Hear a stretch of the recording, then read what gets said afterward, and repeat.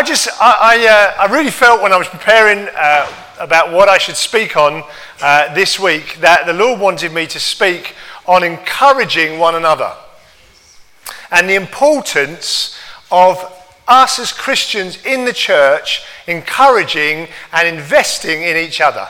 And I just think it's so important, and I just think that it's something that God really wants as we go forward together as a church to become a mark or a trait of our church, that we are known for being kind of people that just love to encourage other people.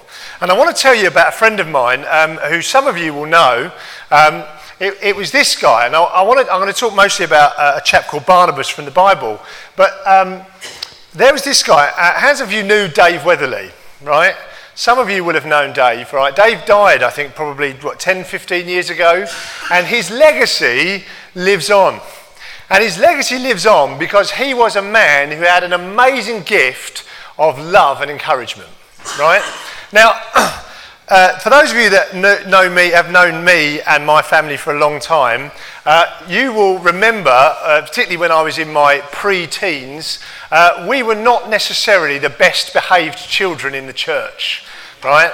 We were known for being somewhat naughty. And in fact, we were so naughty that I remember one of my good friends, this story is relayed to me by my friend's sister. Okay, apparently I was banned from attending that person's house, all right, who happens to be here this morning, totally unrelated. Apparently your mum banned me, John, from coming to your house because I was so naughty and made such a mess and disrupted things. John and I are still friends 30 years later, so it's fine, all right?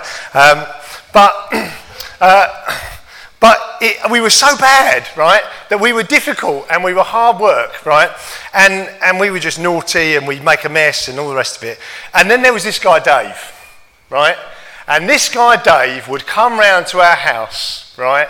And he would make us feel like we were the most special family and the most special children that he had ever met. And he was just amazing, and I thought that we were really special until as I got older I realised that everybody else felt exactly the same way.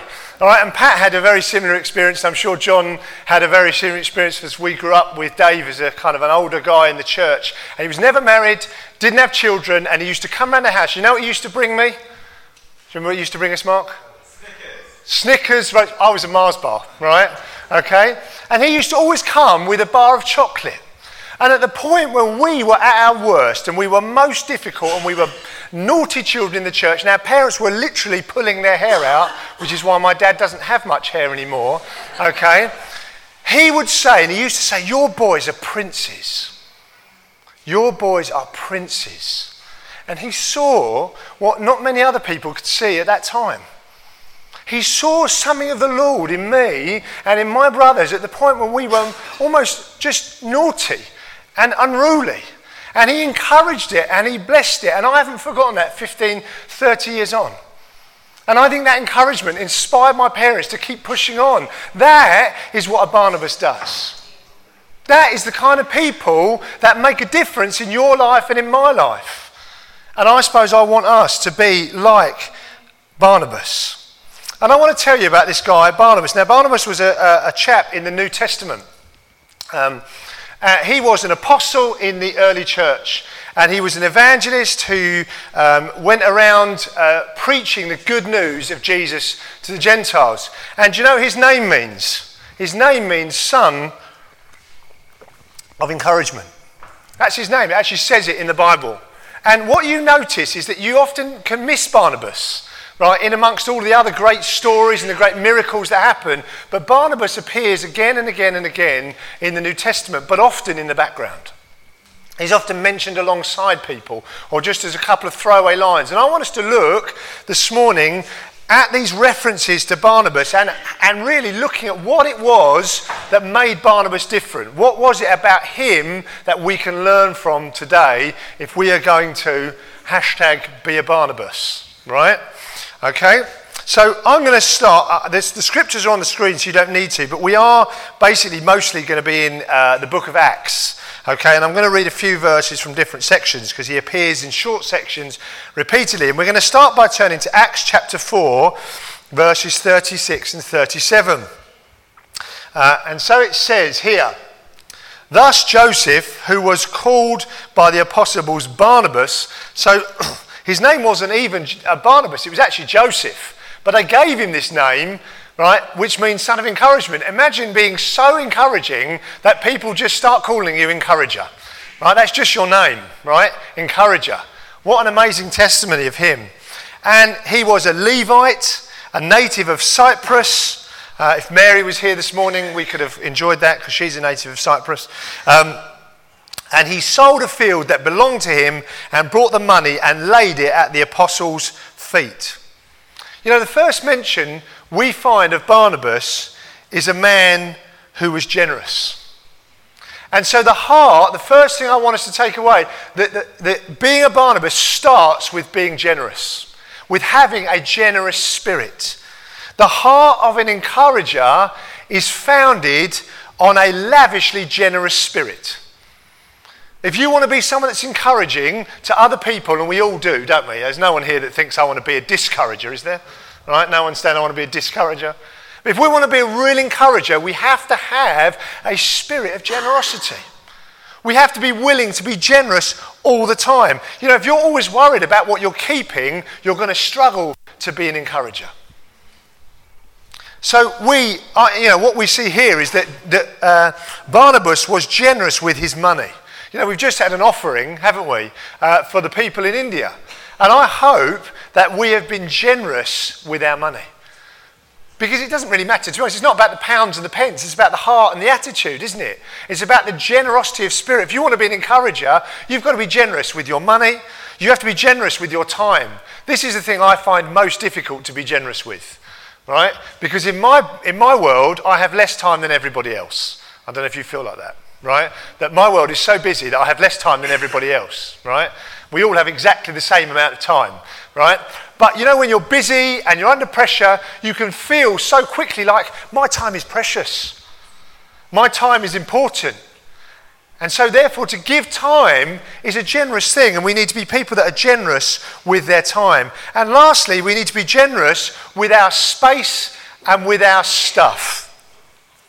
You know, I recently read a quote by a guy called Pete Greig. Do you know who Pete Greig is? Right, he's the guy that does the 24/7 prayer. And he said this, I like this. He said, people tell me that they have the gift of hospitality, by which they mean they have a beautiful home in which they enjoy entertaining guests who confirm just how lovely their home is. This is not the gift of hospitality, this is the gift of a box of chocolates. And the point he's making is that we can think we have generosity, but really what we're doing is we're just having a nice home and having a social life, right? We need to be generous with our homes. We need to make our homes available to people. We need to make our stuff available to people, right? Are you someone that's happy to lend, like Dion when we were doing Tano's project, happy to lend us his tools, right? Even though they might have got broken. You know, I have to say, I'm very blessed to spend time with Patrick, and I want to honour Patrick this morning as one of our leaders, future elders really, that God has given Patrick the gift of giving and the gift of generosity, right? Last Saturday, Pat was meant to be doing something else, and he ends up helping Tano for 4 hours, putting back some blocks on a drive. And you know, we can look at people in the church that model this. And if I want to tell you someone that models the spirit of generosity, it's Patrick. And do you know what most of us say about Patrick? He's encouraging. He loves to encourage. Sorry, Pat, I'm bigging you up here. But let's honour where honour is due. Because I think that we need, if we want to be an encourager, it starts with having a generous spirit. What else do we then see? What's the second thing we see about Barnabas? The second thing is this, is he was a man of courage. He was courageous. In Acts chapter 9, the story's moved on, and we read this. When he had come to Jerusalem, this is Paul, this is talking about Paul the apostle, Paul the guy that had persecuted the church. When he had come to Jerusalem, he, Paul, attempted to join the disciples, and they were all afraid of him. For they did not believe that he was a disciple. They were saying, Paul, we don't believe that you've really converted. The Damascus Road thing was a trick. right? You didn't really see Jesus. This is just a clever trick to get inside the church and put us all in prison. And, you know, for a man that went around killing Christians, that would be a legitimate thought. And so all the disciples didn't want to meet Paul. But who did? Who did? Barnabas. But Barnabas, when no one else was interested, Barnabas said, I'll do it. I'm not afraid. I've got a heart that wants to see what God can do in someone else. And he said, but he took him and brought him to the apostles and declared to them how on the road he'd seen the Lord who spoke to him, and how at Damascus he had preached boldly in the name of Jesus. So he went in and out amongst them at Jerusalem, preaching boldly in the name of the Lord. You know, if you want to be an encourager, you have to have courage. You have to be willing to take a risk on someone. You have to be willing to maybe put yourself out there. You know, what would have happened if Paul had been a wolf in sheep's clothing? Barnabas would have been responsible for letting Paul in amongst all the apostles, in amongst the leadership of the early church. And he would have looked foolish, it could have been devastating, but he had the courage to see what God was doing. He had the courage to take a chance on him. And you know, if you want to be an encourager, right, you have to be willing to take a risk on people. You know, it's very easy to encourage a safe bet, isn't it? Right? You know, if you were to come along and encourage, a child who is, you know, imagine what I was like at age 10, you know, and you had another child who was, well, he's gone now, John, right? Mr. Perfect child over there, right, okay? Never did anything wrong, always kind, always good, always doing the right thing, right, okay? And it's easy to encourage someone like that. Oh, this child's lovely. Look at him, he's just lovely, isn't he? Yeah, all right, okay. And you know, it's easy to invest in someone that's kind and lovely and nice. But what is it if you see something in someone that's a scallywag and a bit of a difficult one and a challenge and not easy? Are you willing to get alongside and encourage them and say, I believe you can be fantastic? Or what is it, someone who's got absolutely no talent? I remember there was a lad that was in our church, and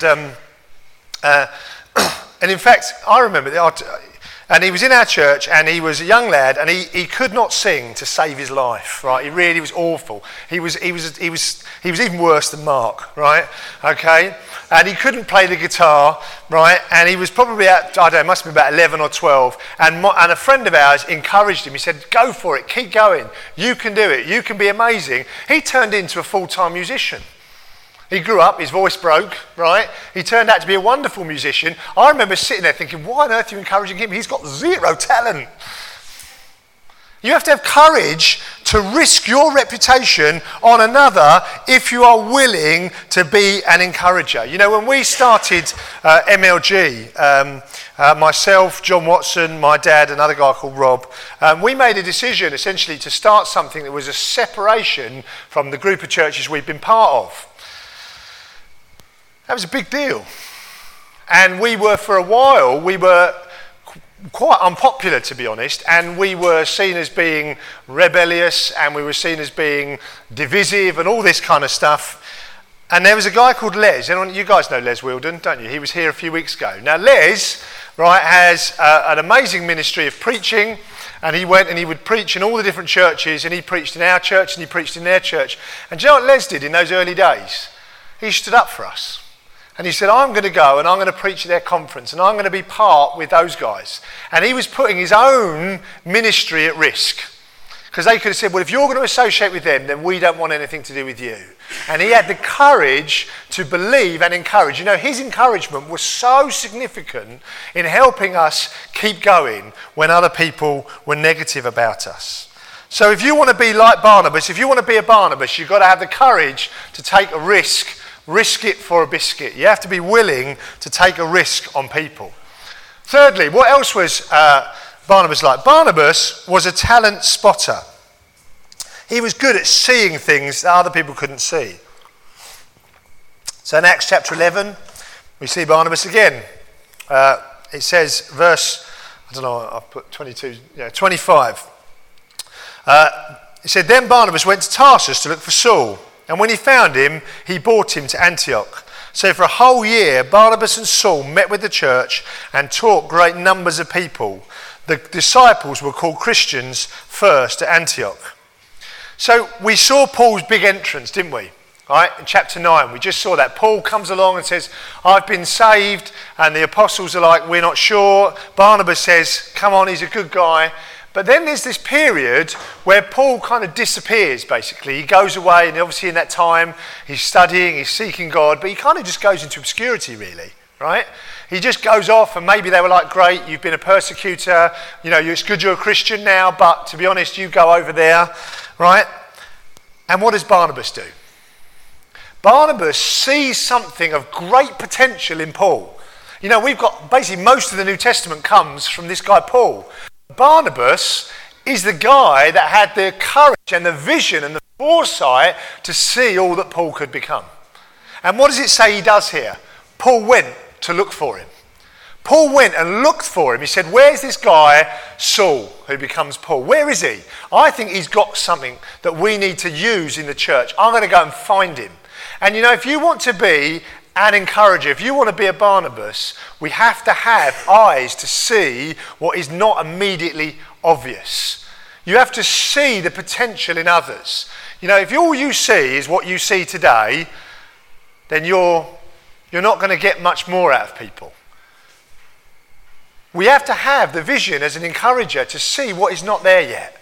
Maybe just the spark of something, or the tiny green shoot of something that God wants to do in someone else's life. And God may use you or me to help grow and encourage that thing until it becomes something.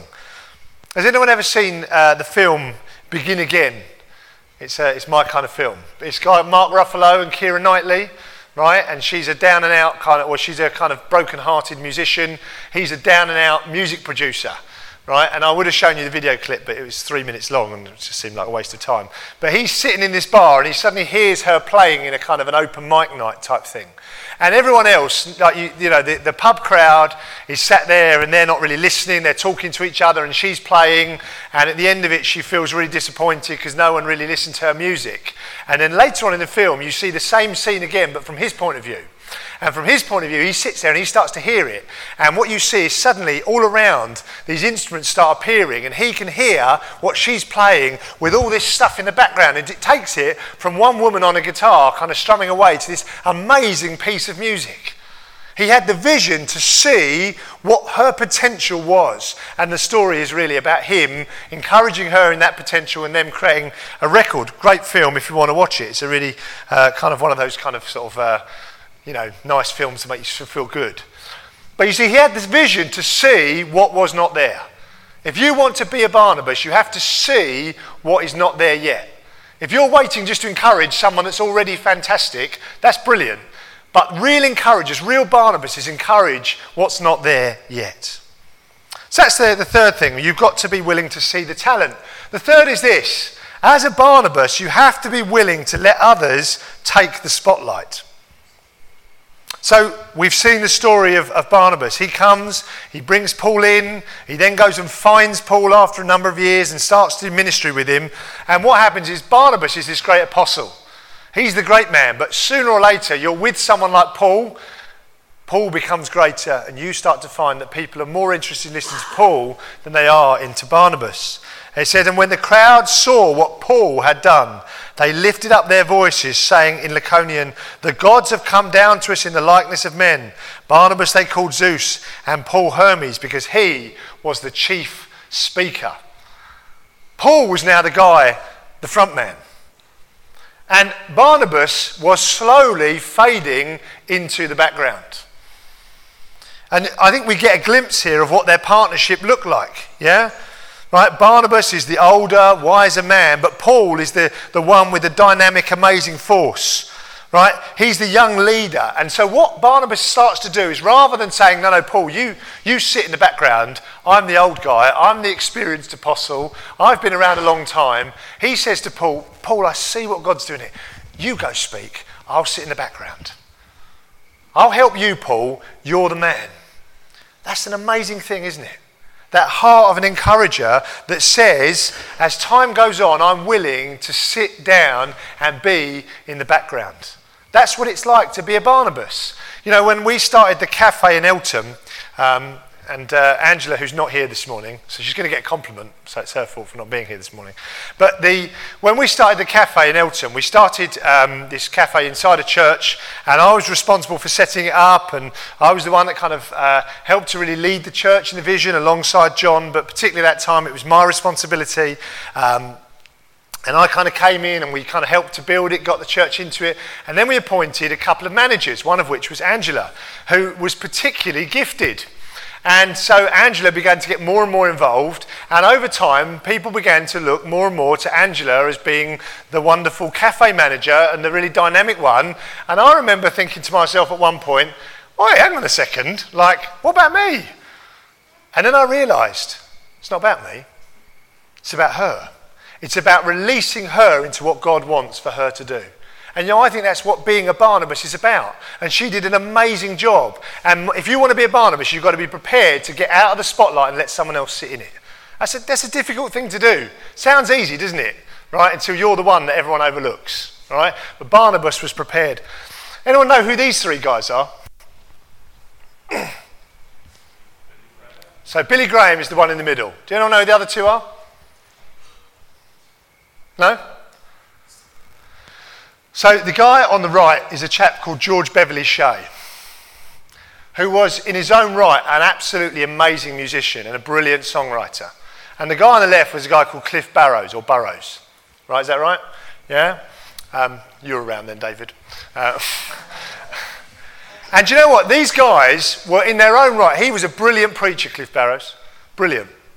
And George Beverly Shea was a brilliant musician in his own right. But do you know what they did? They invested their entire lives in serving Billy Graham. And you know, here's a picture of them when they're basically in their 90s. Do you know, they stuck together. We were talking about this the other day. They stuck together for 50 plus years, serving one another, choosing to sit in the background of the one who the Lord had anointed to do that job. They were Barnabases, and he said, I could not have done it without these men that have carried me all of these years and supported me and backed me. You know, that's what it means to be a Barnabas. It means to be an encourager who steps out of the spotlight and says, I believe God is doing something in your life and I'm prepared to invest and get behind it. And what's the last thing we see about Barnabas? He's this. He's a second chance guy. In chapter 15, and after some days, Paul said to Barnabas, let us return and visit the brothers in every city where we proclaim the word of the Lord and see how they are. Now Barnabas wanted to take with them John called Mark, but Paul thought best not to take with them one who had withdrawn from them in Pamphylia. I can't say that, right? And had not gone with them to the work. So there arose a sharp disagreement, so that they separated from each other. Barnabas took Mark with him and sailed away to Cyprus, but Paul chose Silas and departed, having been commended by the brothers to the grace of the Lord. You know, this is one of my favourite stories in the Bible, right? Because Paul, this great theologian, this great missionary, right, lost patience with one of his protégés. John Mark was one of his junior guys that he was training up. But what do we find out about John Mark? John Mark had been a bit of a wetty.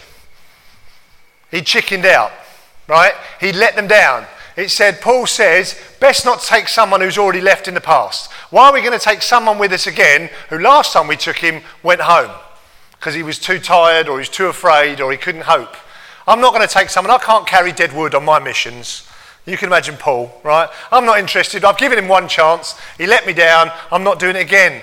But who had a different view? Barnabas. Barnabas saw it completely differently. And he was willing to stand up. Talk about courage again. He had the courage to stand up to the mighty Paul. Imagine trying to argue with Paul. It must have been a difficult thing to argue with Paul. And he was willing to stand up. He was so willing to invest in someone and believe what they could be that he was willing to break with probably what was one of his best friends. Because he saw what God was doing and he knew that Paul was wrong, right? In his attitude, in his heart. And you could say, okay, well, isn't that wonderful? Isn't that wonderful, right? But you know what it says? Years later, when Paul is at the end of his life, right? We hear that he talks in Philemon chapter 1:24. Who does he call a fellow worker? John Mark. John Mark's life gets turned around by someone that was willing to take a chance on him. And he says, and Paul sends a request to Timothy from a Roman prison, get who? Get who and bring him with you. Get John Mark and bring him to me. Why? Because he is helpful to me in my ministry. It's incredible, isn't it? He says, this guy that I'm not having anything more to do with, because of Barnabas, became one of Paul's greatest supporters. And Paul needed him at the end. When Paul was in his at the end of his life, when he's fed up and he's in a prison and he's at breaking point, who does he need? He needs John Mark. This guy that when he was young, he'd almost given up on. And because of Barnabas, his life was made restored. That's the heart of a Barnabas, to take a second chance on someone that other people have written off. I just think it's a beautiful story, don't you? A beautiful story of redemption, of someone willing to be an encourager and take someone that everyone else has written off and say, do you know what? I think you've still got something and I'm going to take a chance on you. So I'm getting a bit emotional this morning. Because I love the heart of an encourager. Because I think the church is made by encouragers. You know, people look at people like me that can stand on a stage and can say some words. My life has been held up and propped up by people that have encouraged me consistently since I was a young man. You know, you could say, oh, Tim, you know, the honour and the glory goes to those that encourage and those that get behind and support and do work for others. And that is the kind of church that I want to be a part of. I don't know about you. That's the kind of movement that I want to be a part of. People that say, I'm going to get behind and take chances. I want to encourage you this morning, if you're a parent, you know, because for all of his failings, you know, my dad has been my greatest encourager, really, my chief supporter, particularly when I was young. Obviously, that's Helen now. But like, when I was 18 years old, he encouraged me to start leading the youth work in our small church. And I remember having this kind of crazy idea, and I can't remember if it's his idea or my idea, but it ended up being my idea, that we should reach the community with doing a free gardening service to local residents. So I set about it, I advertised it, and unsurprisingly, when you offer free gardening, right, we got a good response. We visited every house to review the work. The whole church got involved. There were loads of people that were involved in it. And in 1 week, we had 5 teams and we did 50 gardens. 50 gardens in 1 week. It was amazing because no one got injured and there was a lot of power tools.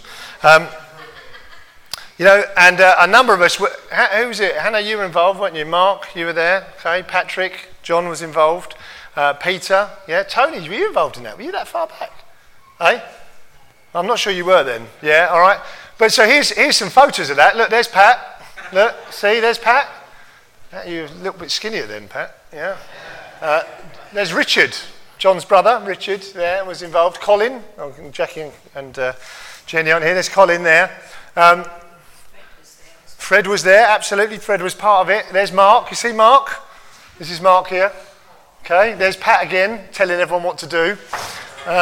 Encouraging. Yeah. Steve DeVille, a guy called Craig, if anyone remembers Craig. Yeah. All right. And, you know, we had this team of people that did it, right? But who was the one, right, that encouraged me to do it and helped me basic? He did it, really, I think, really looking back on it. And I basically, you know, took most of the praise and the glory. Yeah. Right. But it's my dad. And I want to tell you, if you are a father of children, you need to encourage your kids. Because in your children, you know, you could talk about encouraging lots of other people in the church, but you've got potentially 2, 3, maybe just one child. And what you can pour into that child is just immense. And you can encourage that, you know, and I'm here, I think, because I had a father that was willing to encourage me and take a risk on me and saw, right, the potential in me when no one else did. And you know, sometimes we set expectations, and I know what I'm like as a parent. We can be so often tempted to think, oh, well, you could have done that better. You could have done that better. You could have done that better. Can't we? I don't know, maybe it's just me. But I know I have high standards of my kids. I want them to be fantastic. I want them to be all that God's made them to be.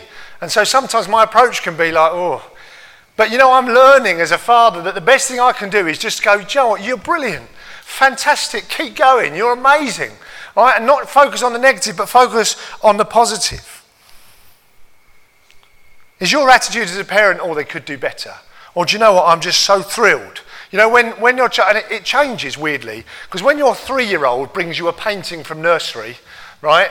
And let's be honest, when they say painting, it's really just paint on a piece of paper. You say, isn't this wonderful? And you stick it on the fridge. It's absolutely rubbish, isn't it? Right? No one's going to pay for that, right? When your nephew brings you some present, you're not looking at Henry's, you're not, going, wow, I can sell this for hundreds, yeah? Right? But somehow when our kids get older, we start to put more pressure on them and we start to sort of say, oh, well, maybe that painting's not good enough or this. And I just want to say that we should have an attitude, and I know it's a weakness in me to sometimes be more critical than I need to be. But just that heart of encouragement, because we see it in Jesus, don't we? We see it in Jesus. The Bible says, but God shows his love for us that while we were what? Still sinners. While you and I were still a mess, Jesus saw all that we could be. And he was willing to die for us, that he could have us as his son. And it says, because of his great love for us, God, who is rich in mercy, made us alive with Christ, even when what?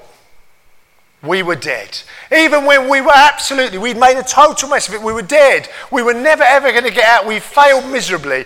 And that was the point when Jesus Christ loved us. That is the heart. You want to know who Barnabas is really?